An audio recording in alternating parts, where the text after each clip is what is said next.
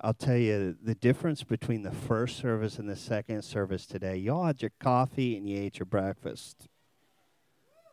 It feels good. There's a difference. So anyway, I love what Mel said. You know, I'm okay with weird because I think that the weird, and again, we go, well, what does that mean? God does things in mysterious ways. And I just love it because when God shows up, sometimes we're like, wow, that's pretty cool, isn't it? And the thing, again, I was thinking about it as I was sitting back there. The first service I didn't do this, but I've got to do this because I miss it. The more we hang out, the more we walk together, the more we get to know each other, the better off we are because what? We're better together. That's it.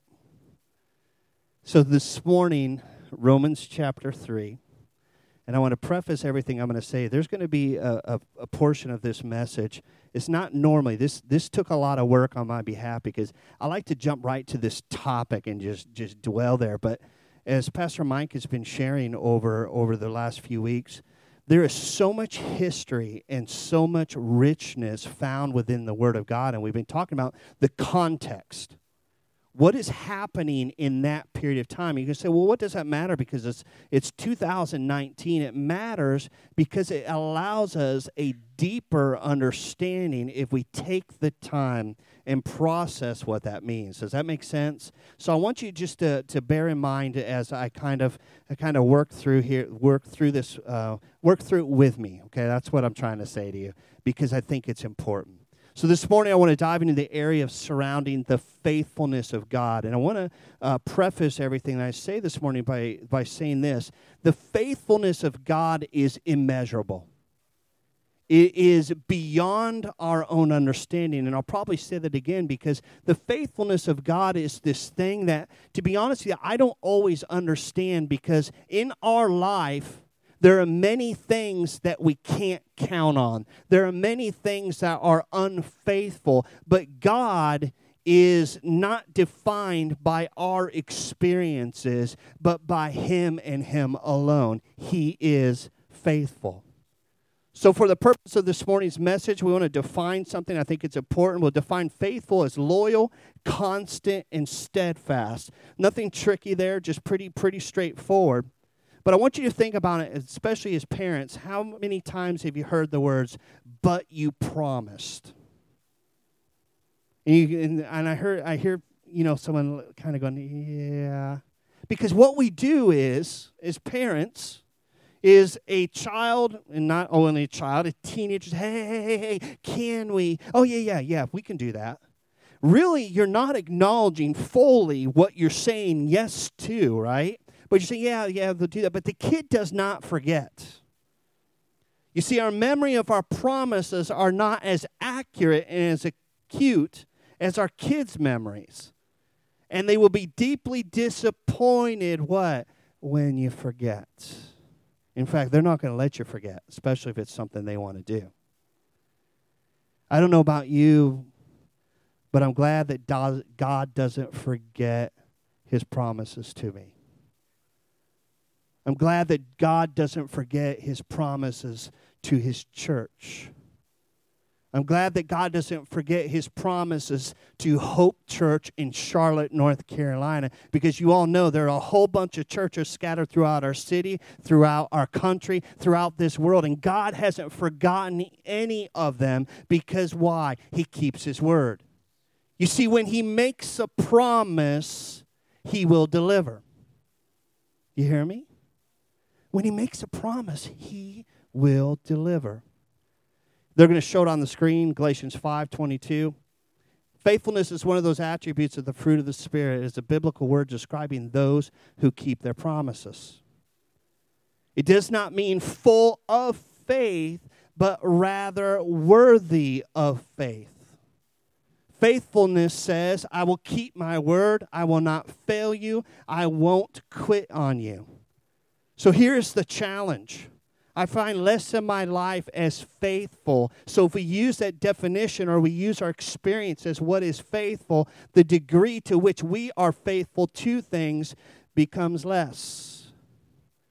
This week, I committed to go back to the gym. I don't like going to the gym. I would much rather be hiking in a mountain than a gym. And there's those machines that sit at the outskirts of the gym that very few people use. And since I've had issues and surgery with my knee and they were for the legs and stuff like that, I'm going to give those a shot. Can I tell you, those are the most excruciating machines you've ever witnessed in your life. If you don't know what I'm talking about, go in the gym and look for the ones that are on the corners. The first day, I felt good. I mean, I'm like, hey, this is feeling great. I'm in good shape. The next day, the soreness. The third day, I couldn't walk. It hurt so bad. And people are like, well, what'd you do? And I wanted to say, I was up in the mountains and a bear came out and, all this kind of stuff. You want to share something that's like, whoa, seriously? And what I said is I went to the gym and I did those machines. I'm not too faithful on those machines anymore. The point that I'm making is that no matter how hard, how odd, how miraculous it needs to be, God's faithful. He doesn't quit on us. He doesn't stop on us. He doesn't say, well, I'm not so sure about that. Have you ever had anything in your life you're just like, I don't know. And I'll tell you, I want to be honest with you, there are moments in my life where I'm not comfortable in those zones. I want to be in the zone where everything's just cool. But that isn't how God works. Because to really understand, and I've said this before, how do you know the definition of peace without chaos and storms?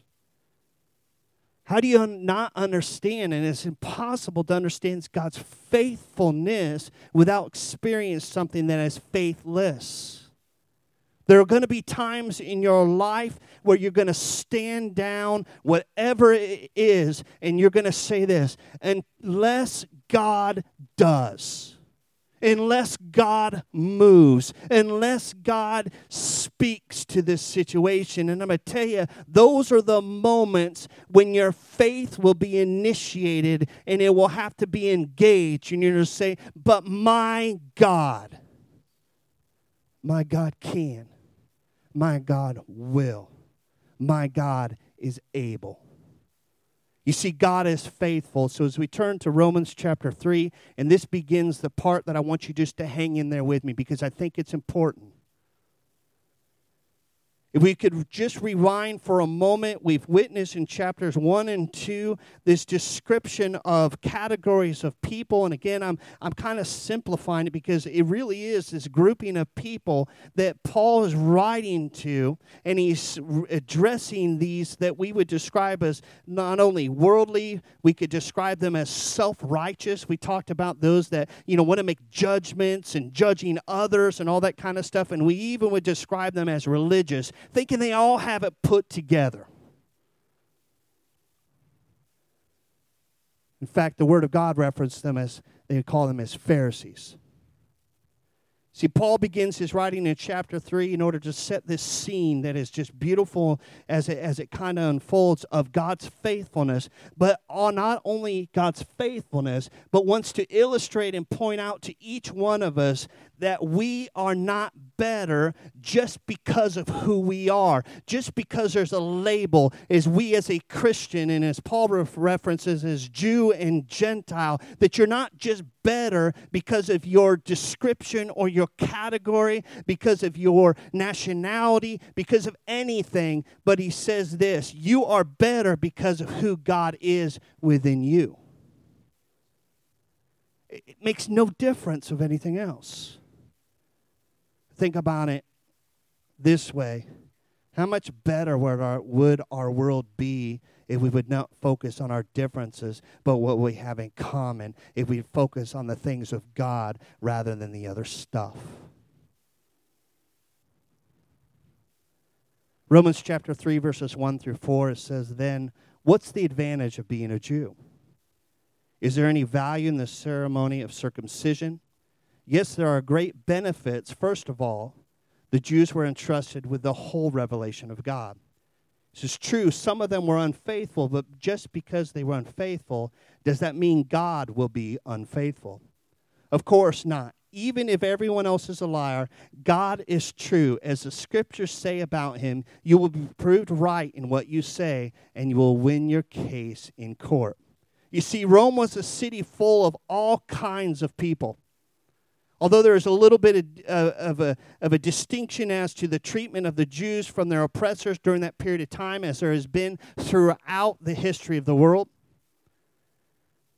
we know that it would be fair to say that they were either ordered out of Rome completely or minimally allowed to continue their traditional way of life, their practice, but not allowed to meet together. Now, I asked this question in the first service. I'm just curious, how many of you are historian buffs? You just really like to dig into history?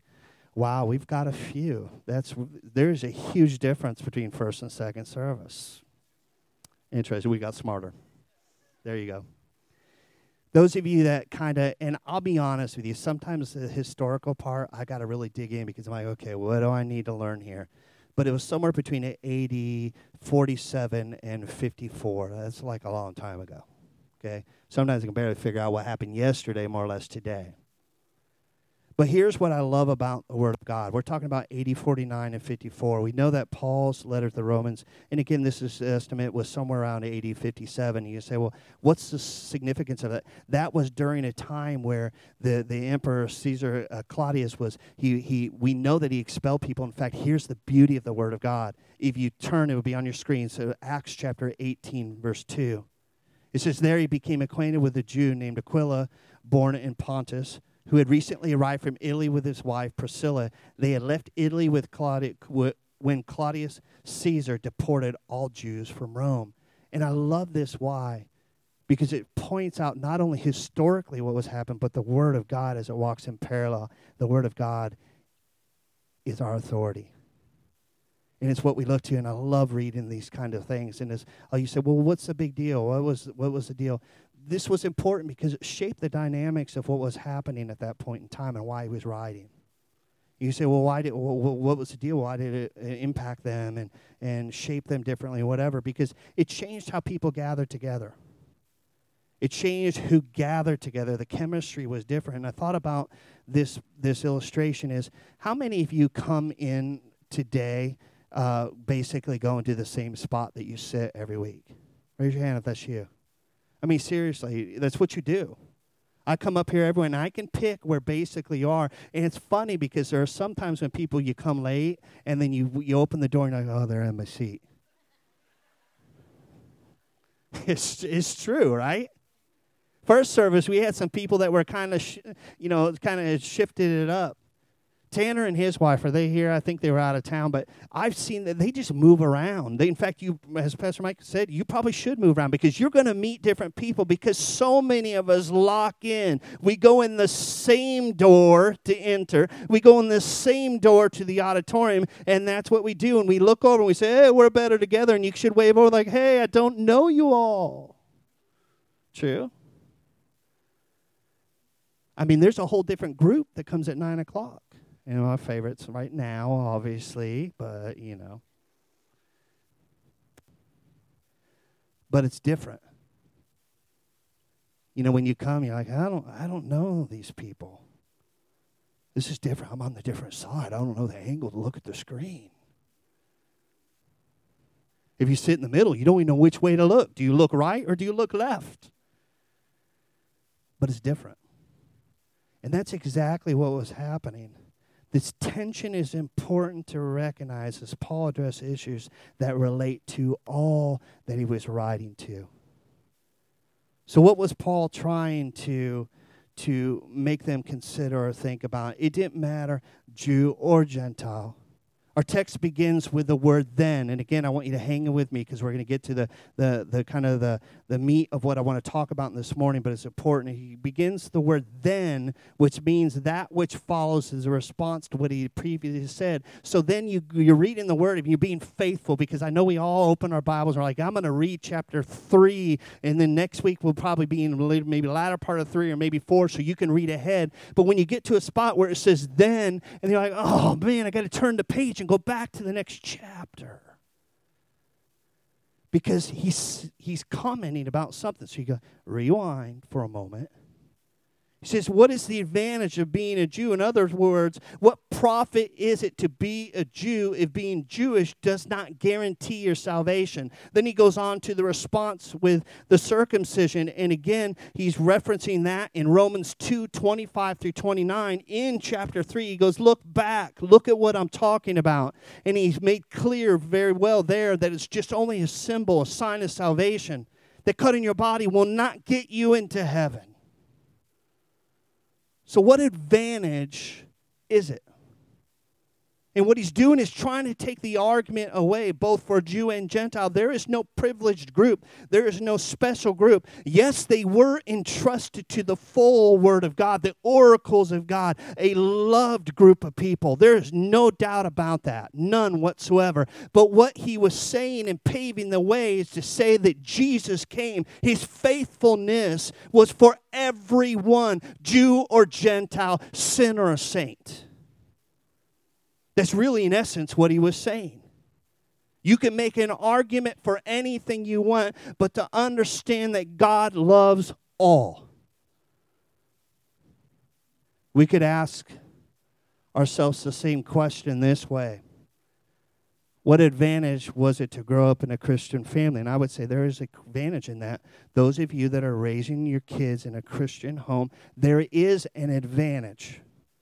But it doesn't guarantee anything, because at some point in time, that child will have to take the faith of a mom and dad and say, you know what, that was good enough to get me far enough, but now I've got to own it. As they become teenagers and as they become young adults, no longer holding on to the faith of their mom and dad. In fact, Scripture talks about it, that there was a generation, the Word of God says, a generation that had lost the God of their forefathers.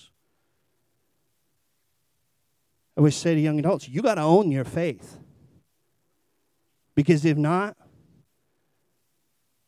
you'll end up losing if it's not your own. What advantage is it to grow up in a Christian family if it doesn't guarantee your salvation? What advantage is it for you to go to a good church, a Bible-teaching church? Hope teaches the Word of God. That's what we center everything we say on. But at some point in time, you've got to start cracking it open. We say this over and over and over. There is no excuse not to know the promises that God has promised you. Those promises go beyond what somebody says from this platform. Those promises are found within your word just as much as they are found in mine. And those are to be read and to be interpreted and to be immersed and absorbed within yourself to say, I know the Word of God. And here's the beauty of it. You say, well, what's the advantage of knowing the Word of God? Then you know the promises of God. If you know the promises of God, then you know the faithfulness of God. So what is the advantage? It says, yes, there are great benefits. I already touched on this. First of all, the Jews were entrusted with the whole revelation of God. He gave that to them. An incredible gift, but also he's given it to us as well for today. We have that. It's such a beautiful gift. He said the advantage was that they were entrusted with the whole revelation of God. Just as the Jews were entrusted with the revelation of God, and again, we need to understand it. And he was saying is it doesn't mean that they were without flaw or failure. It says their unbelief. In essence, Paul was saying all are not without failure, all fall short, all fail. And he goes on 3:3. He says, true, some of them were unfaithful, but just because they were unfaithful, and I love this part, just because we are unfaithful, just because there are times in our lives where we fail. I don't know about you, but how many of you get excited when you're like, you know what, I'm going to fail this really, really big time? You guys see the T-Mobile commercial? It is one of the most creative commercials. I love it because it's between a mom and the kid, and the kid's like, hey, what's up? I love you. And I'm just paraphrasing. It's not perfect, but like, what's going on? You know, you're so great. You're so awesome. You're so smart. And then pretty much the response is like, I guess you failed the math test. It's like, yes, and you're so smart. We don't sign up like, hey, I'm going to buckle up because I'm going to fail this one. Kind of flashes me back to high school and college taking algebra class. I knew when I was taking it I was going to fail it, but, I gave it my best shot. It's a true story. Wasn't my deal. You don't want me being a scientist for you because you'll be hurting. But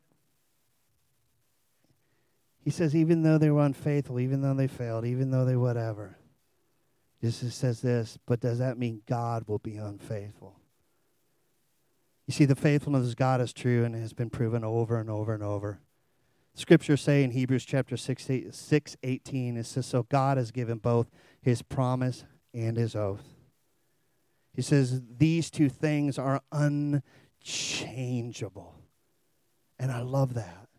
Because it is impossible, for God to lie. It says, therefore, we who have fled to him for refuge can have great confidence as we hold to the hope that lies before us. You see, God cannot lie.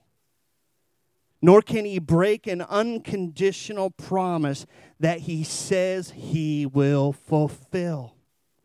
Every covenant he has made, he will keep.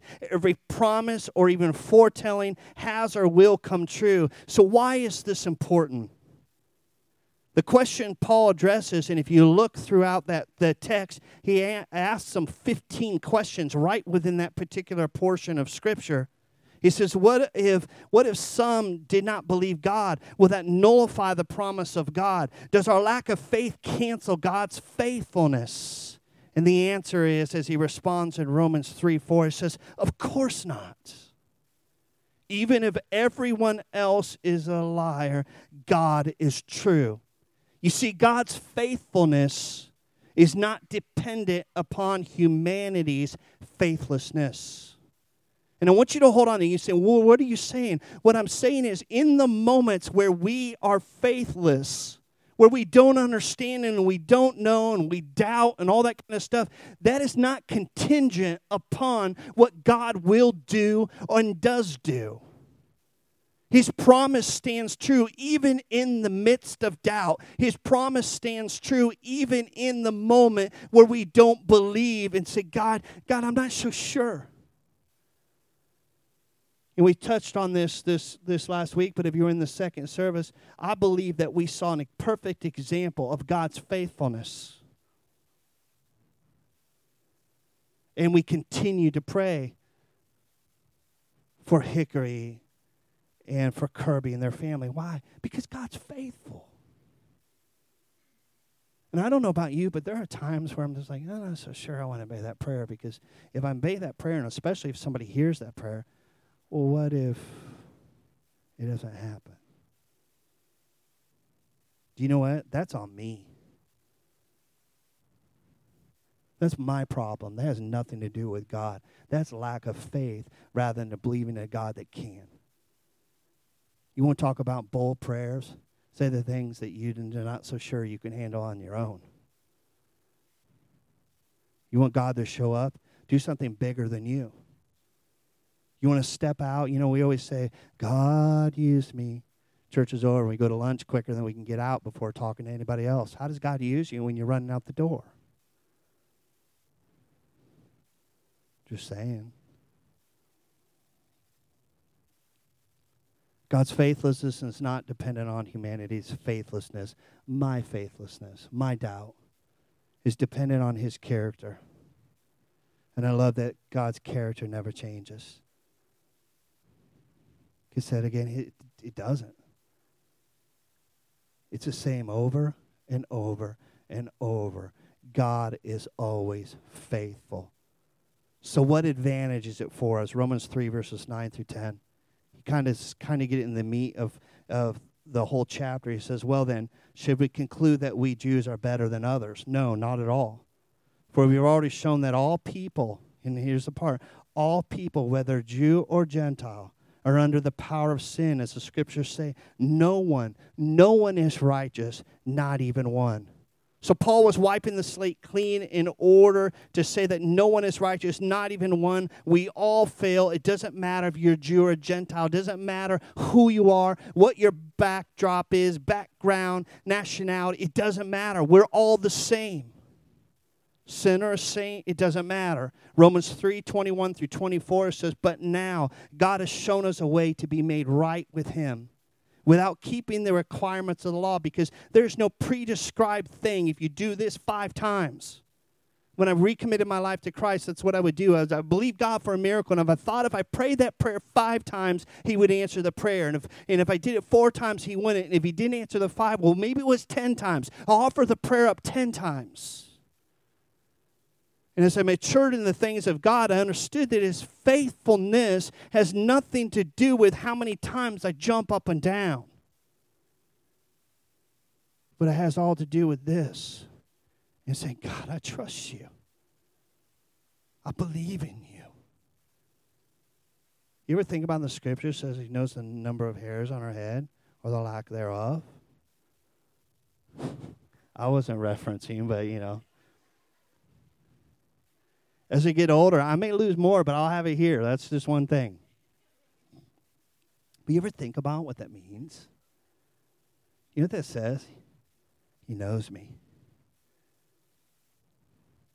He knows you. And if he knows you, let's talk about his faithfulness for a moment.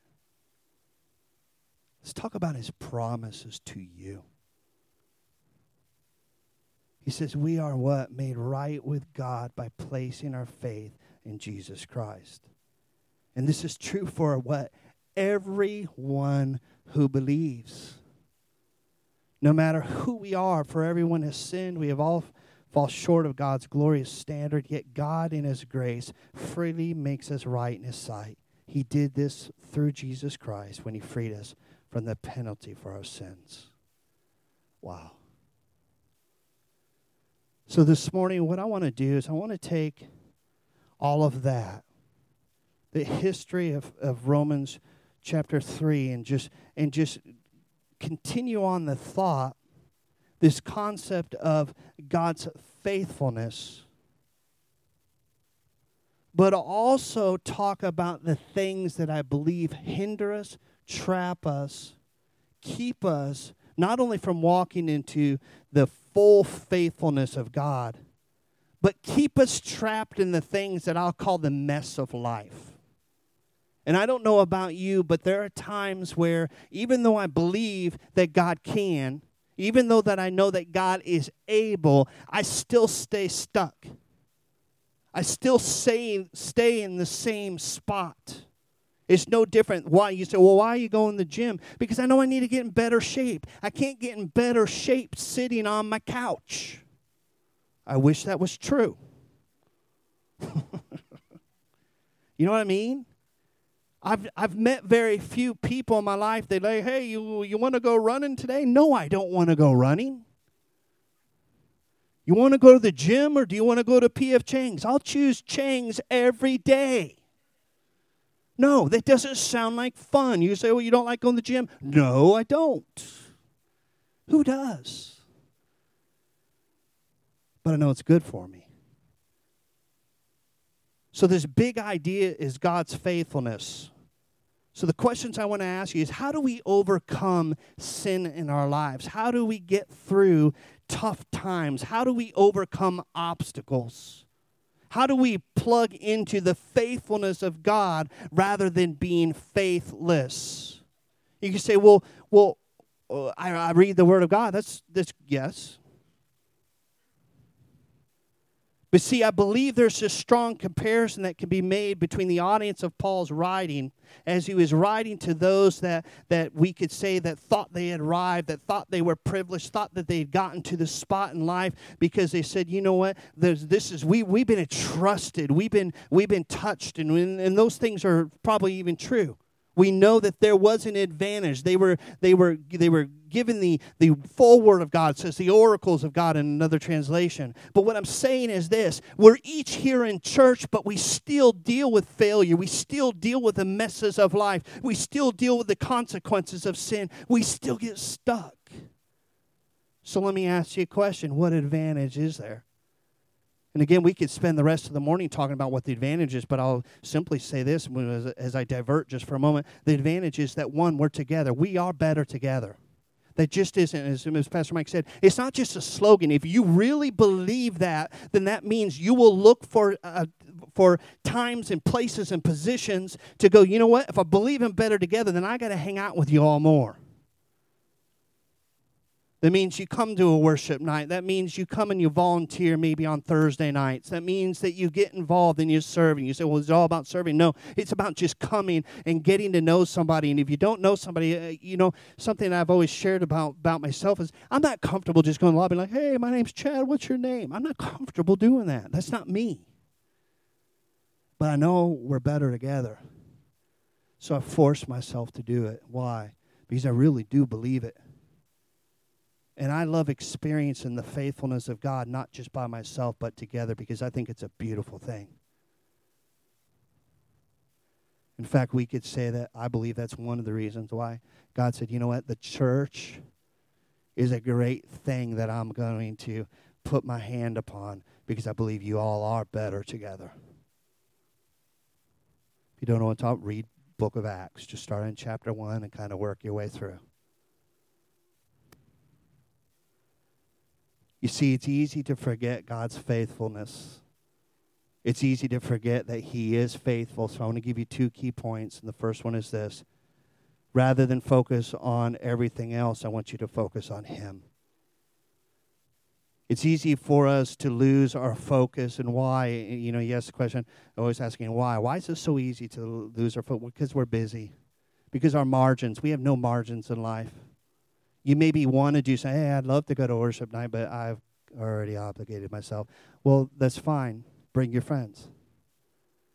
And if you can't get out of that, then no, it's going to be next month, so you'll be okay. You schedule that out. We all have these really smart phones. They're probably smarter than most of us, right? And here's the beauty of the thing. I forget things. If I go in the grocery store, I forget what I went in the grocery store for. But here's the thing. Make a list. I still wander up and down every aisle, because you bring 20 things out more than what you put on the list, but that's the fun part of an adventure. I love the teriyaki bowl at Harris Teeter, just saying. But focus on Him. Lamentations chapter 3 is kind of the text I want to work through on this point. Next 2 points is chapter 3, verses 19 through 20. It says, the thought of my suffering and homelessness is bitter beyond words. Can you just think about this? This is really pretty much what he's saying is, oh, my life. It's kind of like me the other day. Oh, my legs hurt so much because of those wretched machines at the back of the gym. He says, I will what? Never forget this awful time as I grieve over my loss. You see, dwelling on your sorrow will only increase your sorrow. Dwelling on your sadness will only increase your sadness. Dwelling on your issue will only make it a bigger issue. I Googled the other day, how do you overcome a really, really bad, really intense leg workout? And you know what it said? I wanted this thing was, if you touch your knee 2 times here, it'll be gone. There was nothing like it. It said, get up and start moving. Bring blood into the muscles. I'm like, well, that's not an answer that I wanted to hear. You ever read stuff like that? No, that's not the answer. I'll look for another one. So it said, get up and moving. So if you know me, I love my dog. There are very few things in life that mean more to me, but I do love my dog. And I say, Kyle, let's go for a walk. He's like, yeah, let's go. And the whole time I'm like, ouch, ouch, ouch. But you know what? I felt better the next day. Maybe they were right. Now here's the deal. When we focus on Him, that doesn't mean all the chaos and the craziness of life just goes away. It sometimes stays. And in those moments of sadness and sorrow, what I want to say to you this morning is it's okay to express those moments of sadness, discontentment, or whatever it may be. When you experience any kind of loss in your life, it's good and it's right for you to express the sorrow over that loss. And we don't always hear that in church because we always say, hey, God is able. It's kind of the whole thing, like when you're really like, I always say this, hey, how are you doing? And everybody, oh, yeah, no, I'm doing good. Doing good. And really, like, you're breaking inside. Have you ever thrown somebody off by, hey, what's up? How are you doing? And you just say, I'm doing horrible. Can I talk to you for a moment? That's when you're going to find out if you have a friend or not. I mean, honestly, one, you have to pay. They might even not even have been paying attention, because here, if I'm walking up and hey, Scott, what's up? How you doing? I'm not even listening for the comment. And here's the truth of the matter. Half the time, I don't really care. I do, obviously, Scott. But you get my point, because I'm moving on.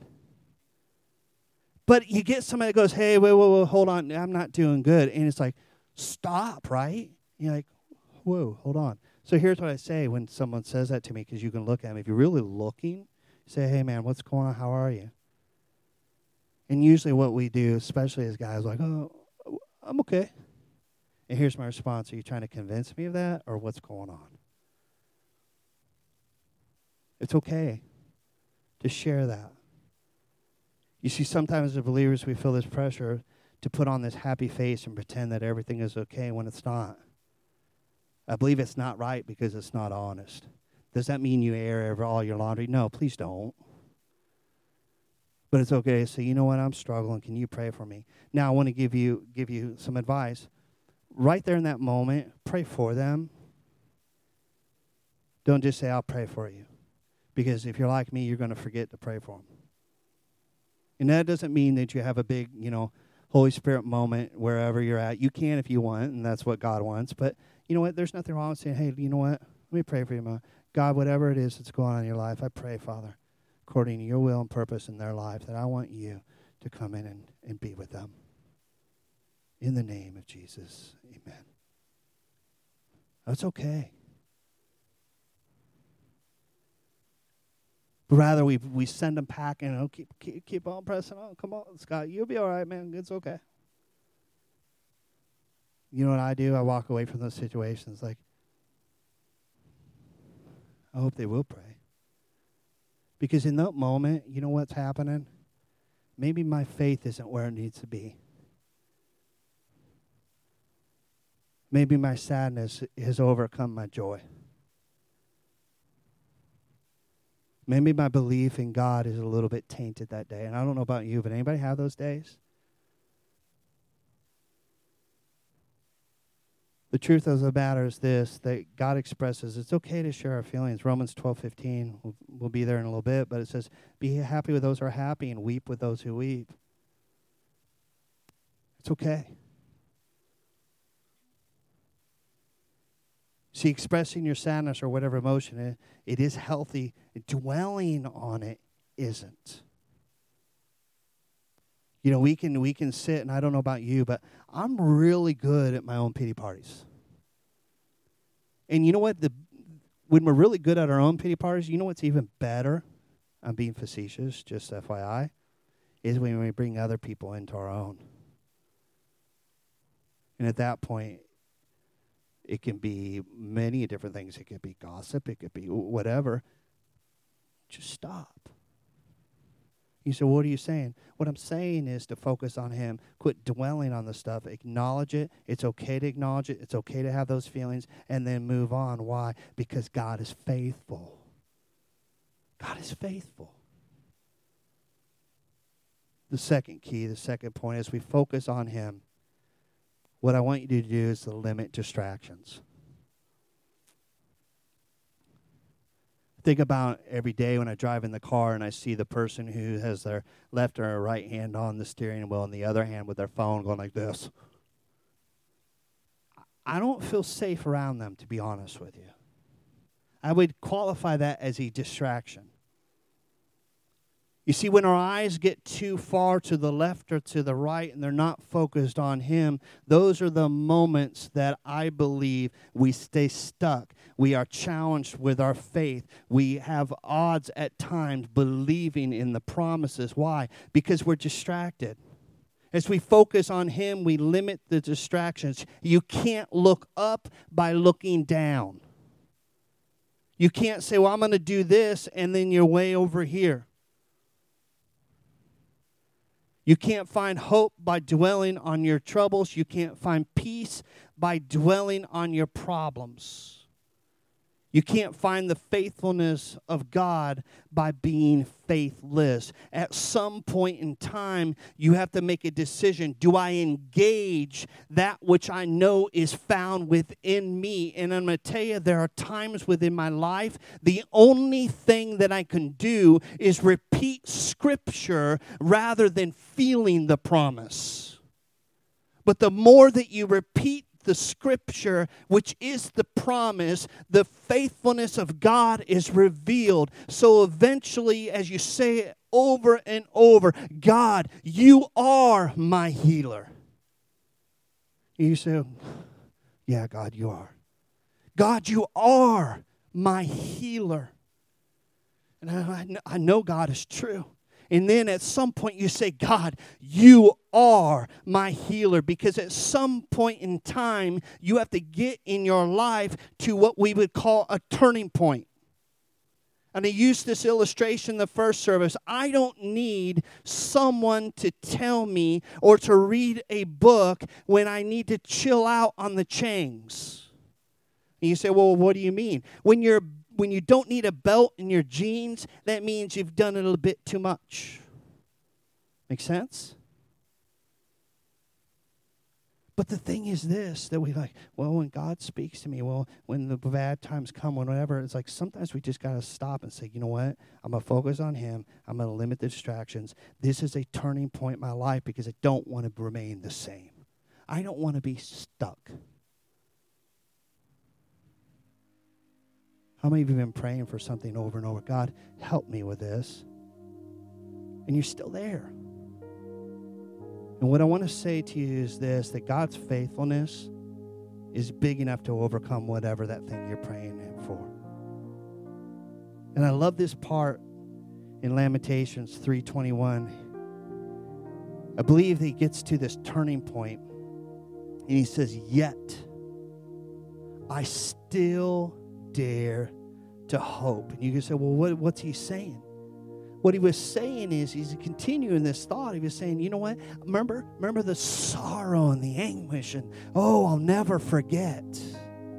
That's what he just said, just a couple scriptures away. But I believe all of a sudden the presence of God, and he remembered the faithfulness of God, and he says this, yet I still, what? Dare to hope when I remember this. Understand there's no denial of his sufferings. He doesn't minimize what's going on in his life, but he makes a choice. You say a choice to do what? A choice to focus and remember on the faithfulness of God rather than the situation. A choice to remember and act upon the faith of God and the faithfulness in his life rather than the sorrow and the sadness or whatever it may be in his life. He chooses not to dwell on them. He chooses to remember God's faithfulness. Verse 22 and 24 says, the faithful love of the Lord, the faithful love of the Lord never ends. His mercies never cease. Great is his faithfulness. His mercies begin afresh each morning. I want to stop there for just a moment.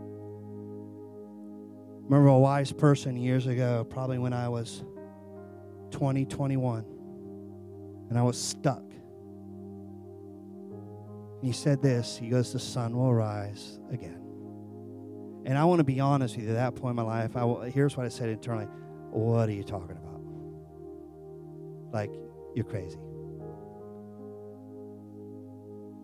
Can I tell you, in year 2019 and a few years older, what he's saying is the faithfulness of God will endure.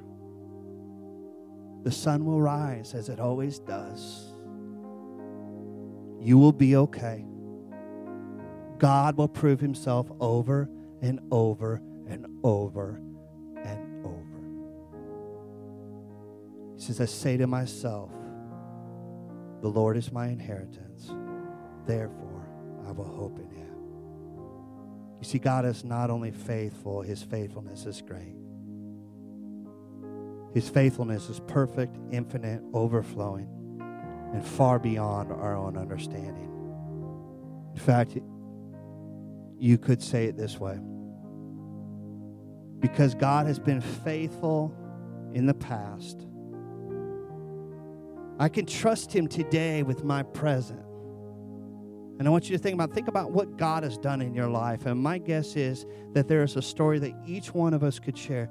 God, you have been faithful. Because you've been faithful, I will trust you today in my present. And because you have been faithful in all those areas, I will trust you with my tomorrow. Jew or Gentile, sinner or saint, no differentiation between nationality or personhood in this place. As we all recognize today that we have all failed, we are all sinners, but for the grace of God. And I say that, but for the grace of God, his faithfulness endures, and his promises stand true for each one.